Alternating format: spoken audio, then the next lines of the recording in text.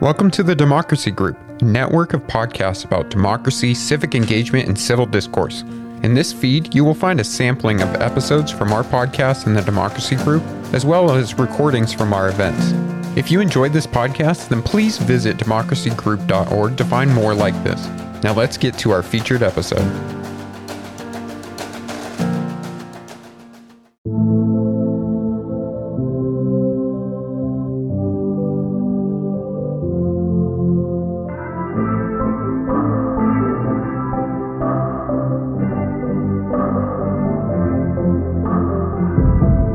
Hi, folks. We are so glad that you're listening to Our Body Politic. If you have time, please leave us a review on Apple Podcasts. It helps other listeners find us, and we read them for your feedback. And to prove it, here's one review we received recently on Apple Podcast. Makes bad news good. The host is serious and insightful, and somehow the lilt in her voice makes daunting, huge systemic issues breakable into intimate, laughing conversations, and somehow hopeful. Amazing. Well, thank you for that incredible review. It is our pleasure to do this work, and thank you for checking in. We would also love folks to join in financially supporting the show if you're able. You can find out more at ourbodypolitic.com/donate. We are here for you, with you, and because of you. Thank you. This is Our Body Politic. I'm Farai Chideya. Today, just an advisory that this show mentions suicide and multiple types of gun violence. California is considered one of the states with the toughest gun control laws, but last month it witnessed multiple mass shootings, two of which were targeted at Asian American Pacific Islander communities in Monterey Park and Half Moon Bay, just days apart from each other. With each mass shooting, we're left wondering, why does this keep happening and how do we change it? To help us understand the crisis of mass shootings, I'm talking with Jennifer Massia, a senior news writer and founding staffer at The Trace. Jennifer has spent the past decade covering community gun violence, the growing role of guns in public life, and the intersection of domestic violence and guns. She also leads the Ask The Trace series, tracking news developments on the gun violence beat. Thanks for coming on the show, Jennifer. Thanks for having me. So there have been nearly 50 mass shootings in the first few weeks of 2023. First of all, what makes a shooting a mass shooting? The definition that is most widely accepted now is the definition used by a site I rely on every day called Gun Violence Archive. They're a nonprofit outfit of number crunchers, and they track shootings in the news. So what they consider to be a mass shooting is 4 people shot, whether they're wounded or killed. And the reason they use that definition, and gun rights advocates argue with it a lot, is because medical advancements have made it such that someone shot today might have died 20 or 30 years ago. We have much improved trauma care. We know how to stop the bleed in a lot of communities. And we're seeing survivors where years before there might not have been. So 4 people shot is pretty much the definition. A mass gun murder is 4 people killed, and that's like what we saw in Monterey Park and Half Moon Bay. Why is America such an outlier? I have been blessed and privileged to have family in other countries and to have traveled to about 30 countries. Mass shootings do happen elsewhere, but not with this frequency. What is our situation? Well, I live in New York, so I meet people from all over the world, and it's one of the first things they want to know. Why do you have so many shootings here? Because so many people come here for a better life. They're fleeing violence, and they come to a country where there's a lot of shootings. It's said California has such strong gun laws, and California does. I grew up in California. You know, I remember a time before the gun laws were as strong. But the truth is, globally, if California was a country, it would be the country with the weakest gun laws. Because compared to our economic peers, they make it much harder to get a gun. In California, strong gun laws are considered to be universal background checks. So you can't just sell a gun to a neighbor without a background check. You know, it considered to be red flag laws and those kind of things. But registering a gun once every 5 years is not checking in with gun owners to make sure they're still mentally stable. It's not requiring character references and interviewing your next of kin and your partner to see, has this person just gone through a divorce? Another destabilizing life event, the kinds that we all go through. Is this person in crisis? That's what other countries do. And they started doing it before there were millions and millions of guns in circulation. So they were able to control the flow. We have a situation where we have weakened gun laws overall. From state to state, it can vary. And we have 400 million guns out there. It makes it a very difficult problem to control. Is there a relationship between a state's gun laws and gun violence stats? I mean, do stricter gun laws prevent deaths? The states with the highest rates of gun death have the loosest gun laws. We see that over and over again.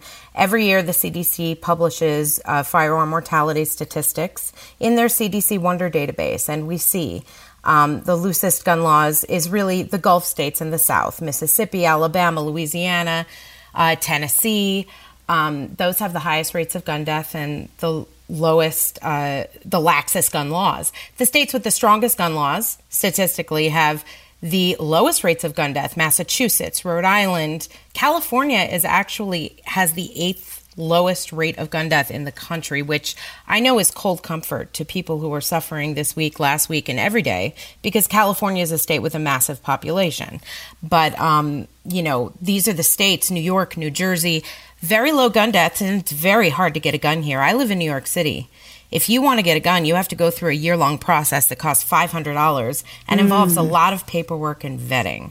It's similar to what other countries have. So we have very low gun deaths here. I was just thinking about open carry, concealed carry, all of the issues that this brings up for our society that's already heavily armed and, frankly, in a deep mental health crisis. Someone I know who's an investigative reporter had a family member who saw a guy in full paramilitary gear with an AR-15 walk into her apartment building and called the police. And the police were like, "It's an open carry state, lady. He can dress however he wants and he can carry whatever he wants." Is that just something that we have to put up with now? Unfortunately, yes. And in some states that allow that. And the line is very thin, between someone expressing their Second Amendment right and somebody launching a public armed attack.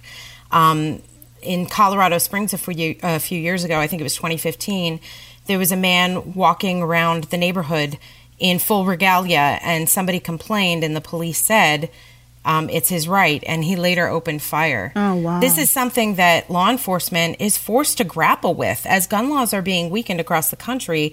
It really is impingent upon them to decide, is this person about to launch an attack, or are they just expressing their Second Amendment right in a Walmart? And this is something that varies, again, from state to state. So last November, you wrote about two families in their fight for gun control in 1992 after the killing of Yoshiro Hattori, a 16-year-old Japanese high school exchange student in Baton Rouge, Louisiana. Can you tell us a little bit about that case? What was absolutely stunning to me was that I was in high school when this happened, and I don't remember it. These kids were my age. So Yoshi Hattori was a Japanese exchange student who came to Louisiana to stay with a host family, and he was universally beloved in the community. Everybody embraced him. 16 years old. He's here a couple months. He and his host brother are on their way to a Halloween party that is thrown by another Japanese exchange student. And they knock on the wrong door. And this is something that you can almost imagine happening now and does happen now. The person whose door they knocked on took one look at him and they were very confused. And, the families believed that racism played a role. And the homeowner opened fire and killed this young student. And it was a tragedy. And the reason I'm shocked I didn't remember it is because it made international news. Now, this was 1992. We didn't even have 400 million guns out there yet, and this shocked the world. What is going on in America that you can't even knock on someone's door and make it out alive? And people who want to come here, they see this and they're starting to think twice. Like some of the people who were killed in Half Moon Bay, had come to this country from, Mexico and South American countries, and just to be killed by a bullet, by the very violent lifestyle they're fleeing. Mm-hmm. It's really tragic when people come from countries that have no gun violence just to die here from a bullet. I've done some reporting on the U.S.-Mexico border over different decades. And it just strikes me how important it is, and most people don't know this, that we are this net exporter of guns to Mexico, and we get drugs. It's like our drug habits help fuel the narco trafficking, and we somehow sit on a high horse here in this country about crime in Mexico, and it's like we're, frankly, the cause of a lot of the crime. It's really staggering when you think that people are fleeing violence that's caused by American guns. And the guns are smuggled across the border from those border states that have relatively weak gun laws, Texas, Arizona. And the Mexican government, as you know, tried to sue over this and got their lawsuit tossed. They're suing again. They're suing specific gun makers in those border states because I think they narrowed it down to a few bad apple gun dealers are fueling this problem. Guns don't make it to the black market straight from the Ruger factory. They come from unscrupulous gun dealers, legal gun owners who don't lock their guns up, and people who sell their guns in the private market, unregulated sales. So these are, supposed to be law-abiding gun dealers and gun owners. And the problem is coming from them. So we had on recently Dr. Errol Southers, who's a counterterrorism expert, and he talked about how the use of open carry by Black Panthers in California ended up changing the gun laws in California under Ronald Reagan. Basically, they were like, oh, we can't have Black people open carrying rifles to question the police about, traffic stops, and so it was this very weird mix of race and politics, like so many mixes of race and politics. But these happened in California, which has some of these strict gun laws. What's happening in a state like California? So early American gun control is all racist. If you look back, the earliest gun control laws were to make sure that people of color and indigenous people could not get guns. It was really used as a way to prop up white supremacy, a white supremacist hierarchy where white people are armed and people of color have no recourse. Gun ownership has changed. It's much more racially diverse now. A lot more women own guns, a lot more people of color. But we have 400 million guns and very few checks on who gets them. So gun control laws and also criminal penalties for gun possession always fall hardest on people of color. This is a problem that always comes back most disproportionately to people of color, which is one of the reasons a lot of pro-gun lawmakers can use as an excuse to just ignore the problem. Look, it's happening over there. Don't worry about it. That was Jennifer Massia, senior news writer and founding staffer at The Trace. Coming up next, more from my conversation with Jennifer Massia on gun violence. And after that, did America's insurrection influence Brazil's?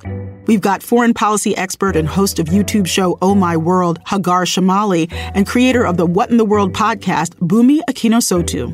I do think that America, for better or worse, is like the adult in your life who you admire but also hate. So whatever they do, you kind of do, or it kind of signals to you that you can do. That's on Our Body Politic.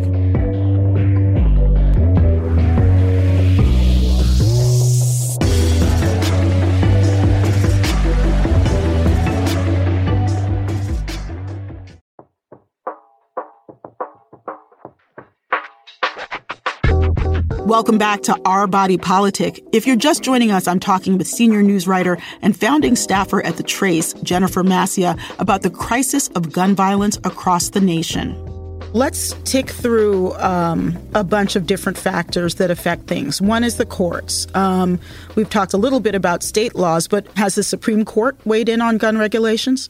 Yes. In June, a very pivotal decision came out. New York State Pistol and Rifle Association versus Bruin, and it, for the first time, established the right to carry a concealed gun in public. In 2008, we had another pivotal decision that was the precursor to this that established for the first time the right to keep a gun for self-defense. Our Second Amendment does say well-regulated militia. And until 2008, that's pretty much how the courts had ruled. Now with Bruin, this is throwing the courts into chaos in a lot of ways. You have to, if you want to, for federal judges who are trying to decide whether a gun law is constitutional, they have to find an analog in history to prove that it's part of our historical tradition. Judges really need to get creative here.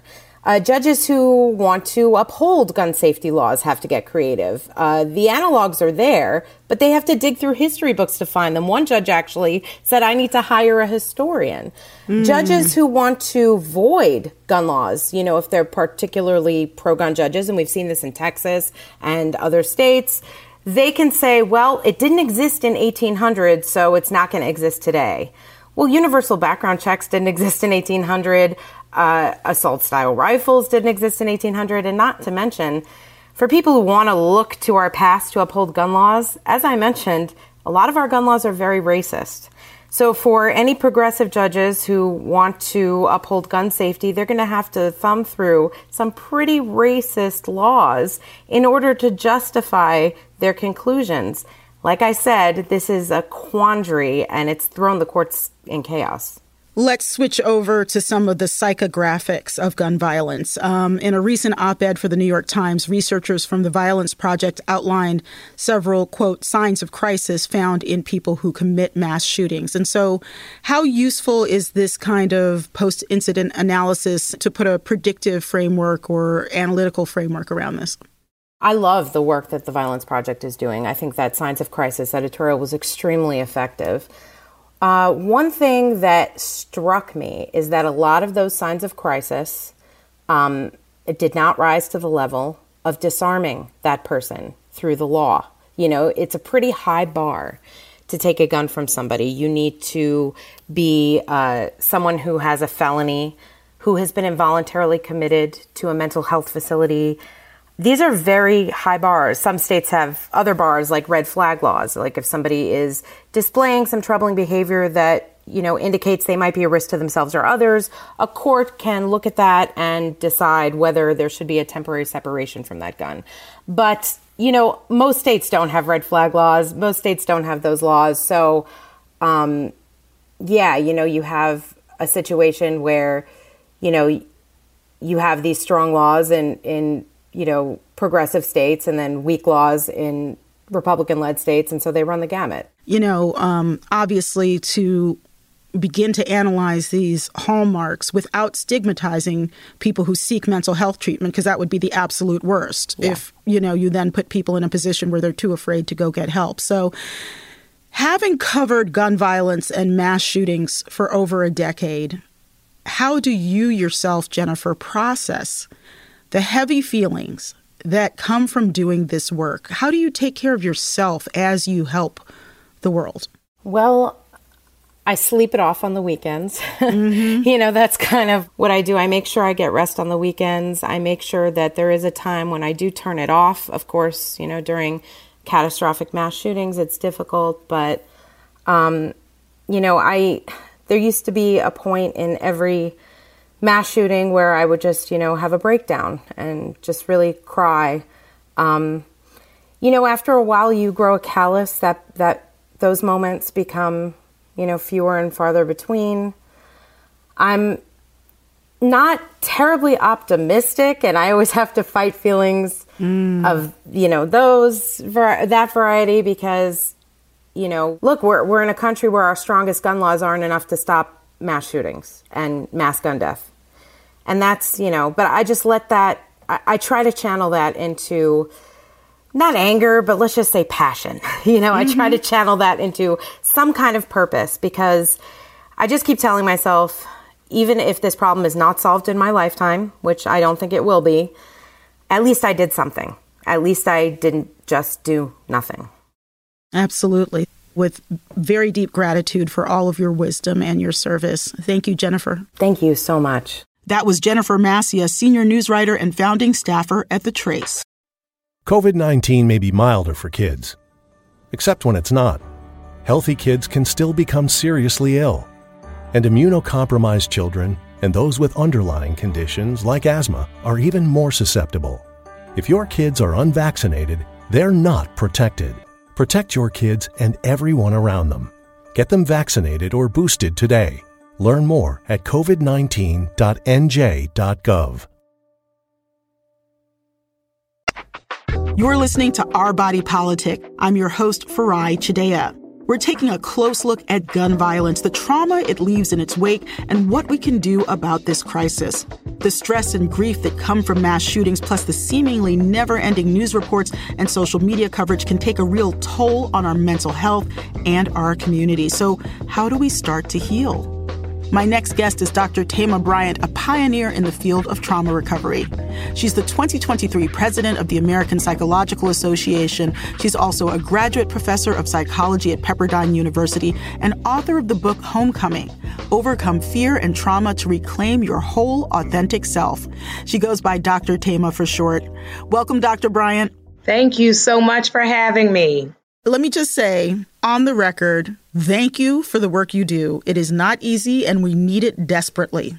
I'm so excited to dive in here. So, after the recent California shootings, the APA released a statement that, quote, the impact of these acts of violence permeates our culture and is especially profound in communities of color.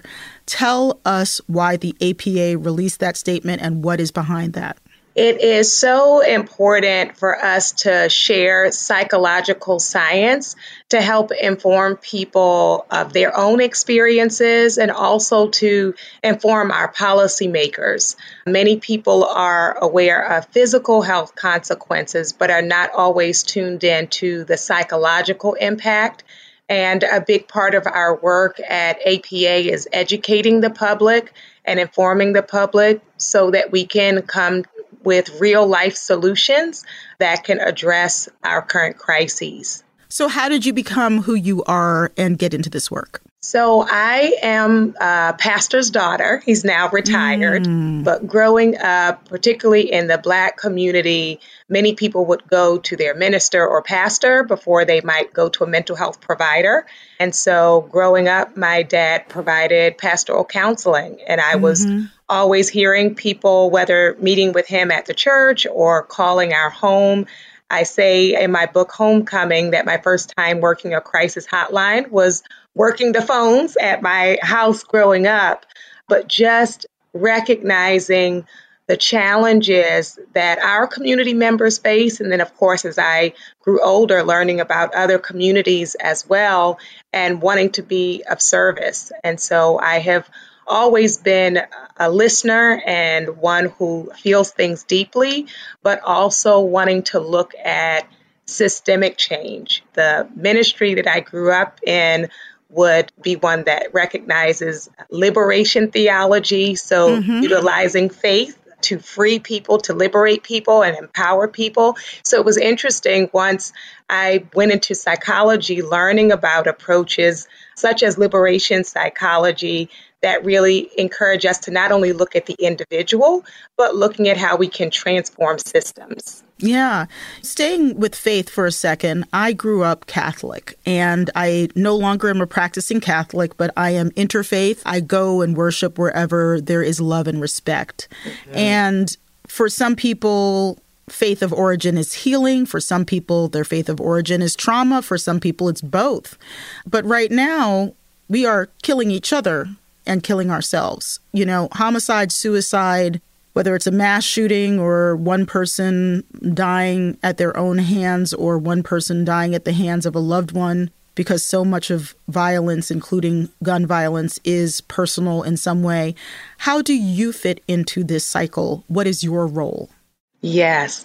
So as psychologists, it's important for us to be bridge builders and also to be a part of interdisciplinary communities. So some people in the faith community are doing great work. When we think about in the educational system, what is being taught both on a primary level, but also in higher education, when we consider your role in the media, that when we look at violence and aggression, it really shows up in every area of our lives. And so in order for us to shift that tide, it requires each of us working in the domains or the disciplines in which we are best suited and best informed, but also working together. So I'm excited about the work at the American Psychological Association, but also really appreciative of our ability to collaborate with others. When I first started in the field, or early on, I was one of APA's representatives to the United Nations. And one of the things I noticed quickly is if we recommended some language and it was only us as an individual organization, it would have much less impact than if we connected with other associations. So that piece of us being in solidarity with each other and working in collaboration is really important. So the mental health of mass shooters is admittedly complicated, but a study from the Violence Project reviewed 185 mass shootings from 1966 to 2022, finding that mass killings are a symptom of a deeper societal problem, the continued rise of what's sometimes called deaths of despair. How do you put that puzzle together, and what do you make of it? So despair can really capture a piece of the experience, and we want to look at it on multiple levels. So individually, when people feel disconnected, when people feel disempowered, and also when we have pervasive disinformation or misinformation.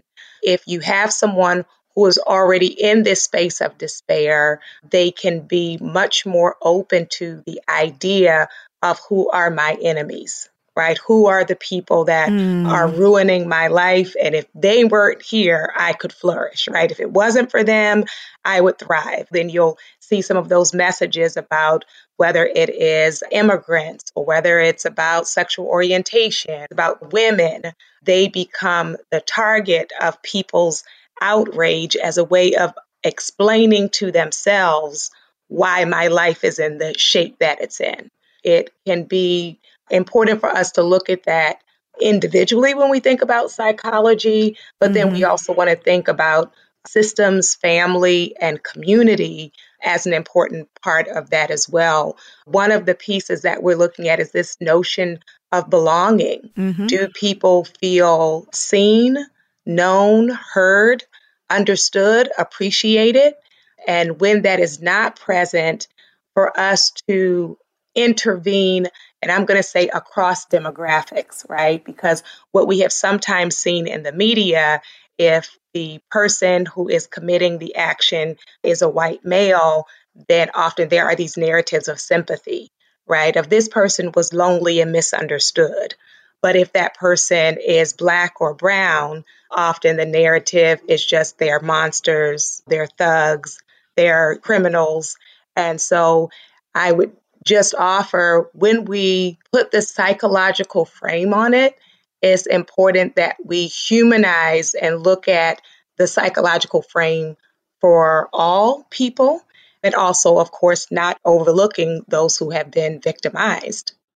Absolutely. To stay with you for a second, we do a lot of reporting on this show about extremism and how some extremist movements also commit acts of domestic terrorism.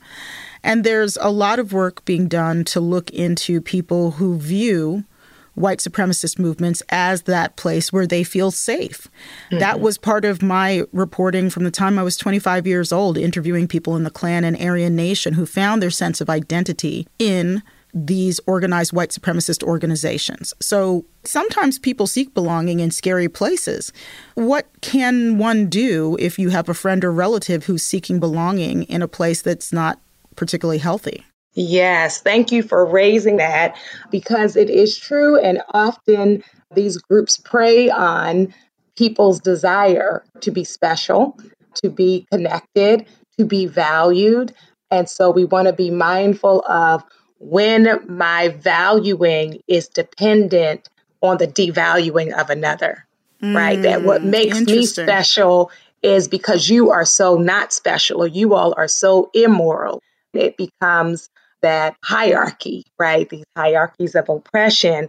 One of the things which we have found beneficial is when we have the testimonials of those who were formerly a part of it. Because sometimes when you have no exposure or life experience within these particular groups, you're already labeled or seen as suspicious or that you don't know what you're talking about. And so it can be really powerful to hear the various awakenings for people who were part of it.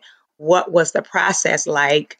And often there was already an internal tension where something is not sitting right within the group.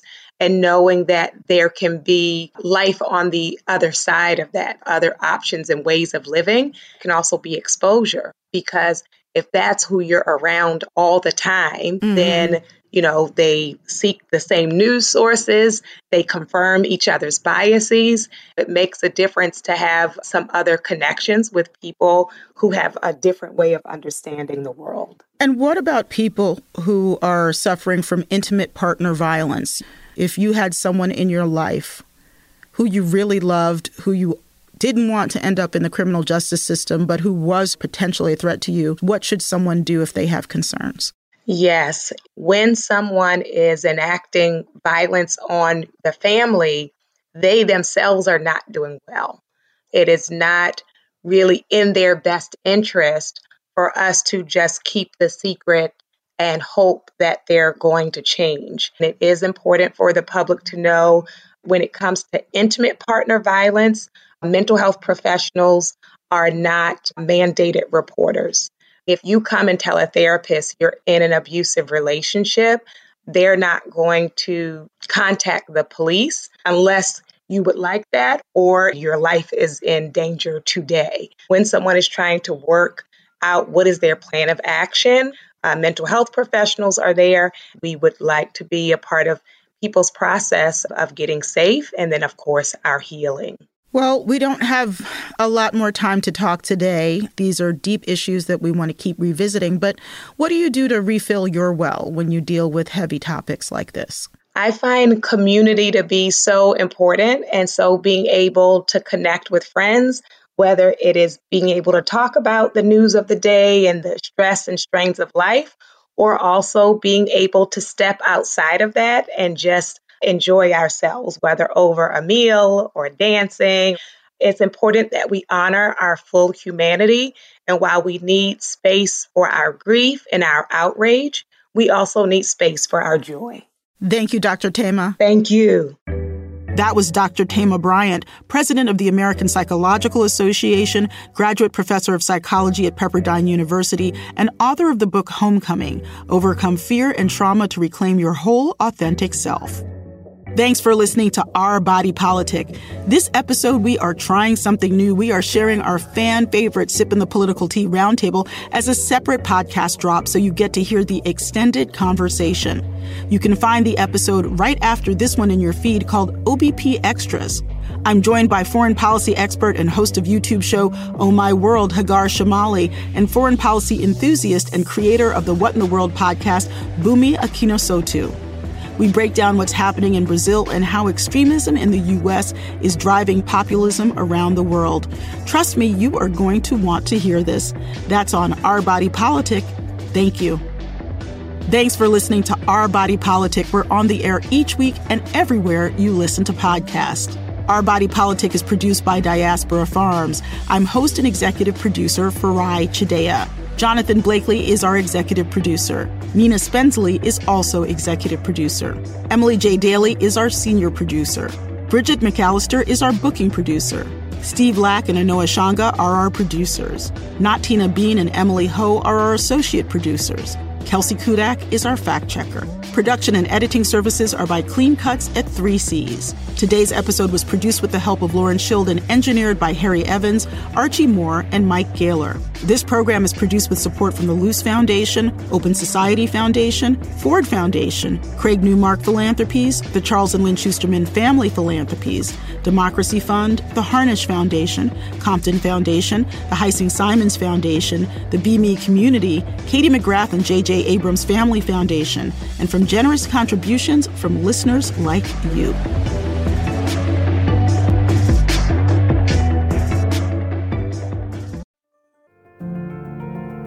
Thank you for listening to this episode from the Democracy Group. If you want more podcasts like this, then visit democracygroup.org. There you will find our events, topics, and a newsletter as well. So head on over to democracygroup.org.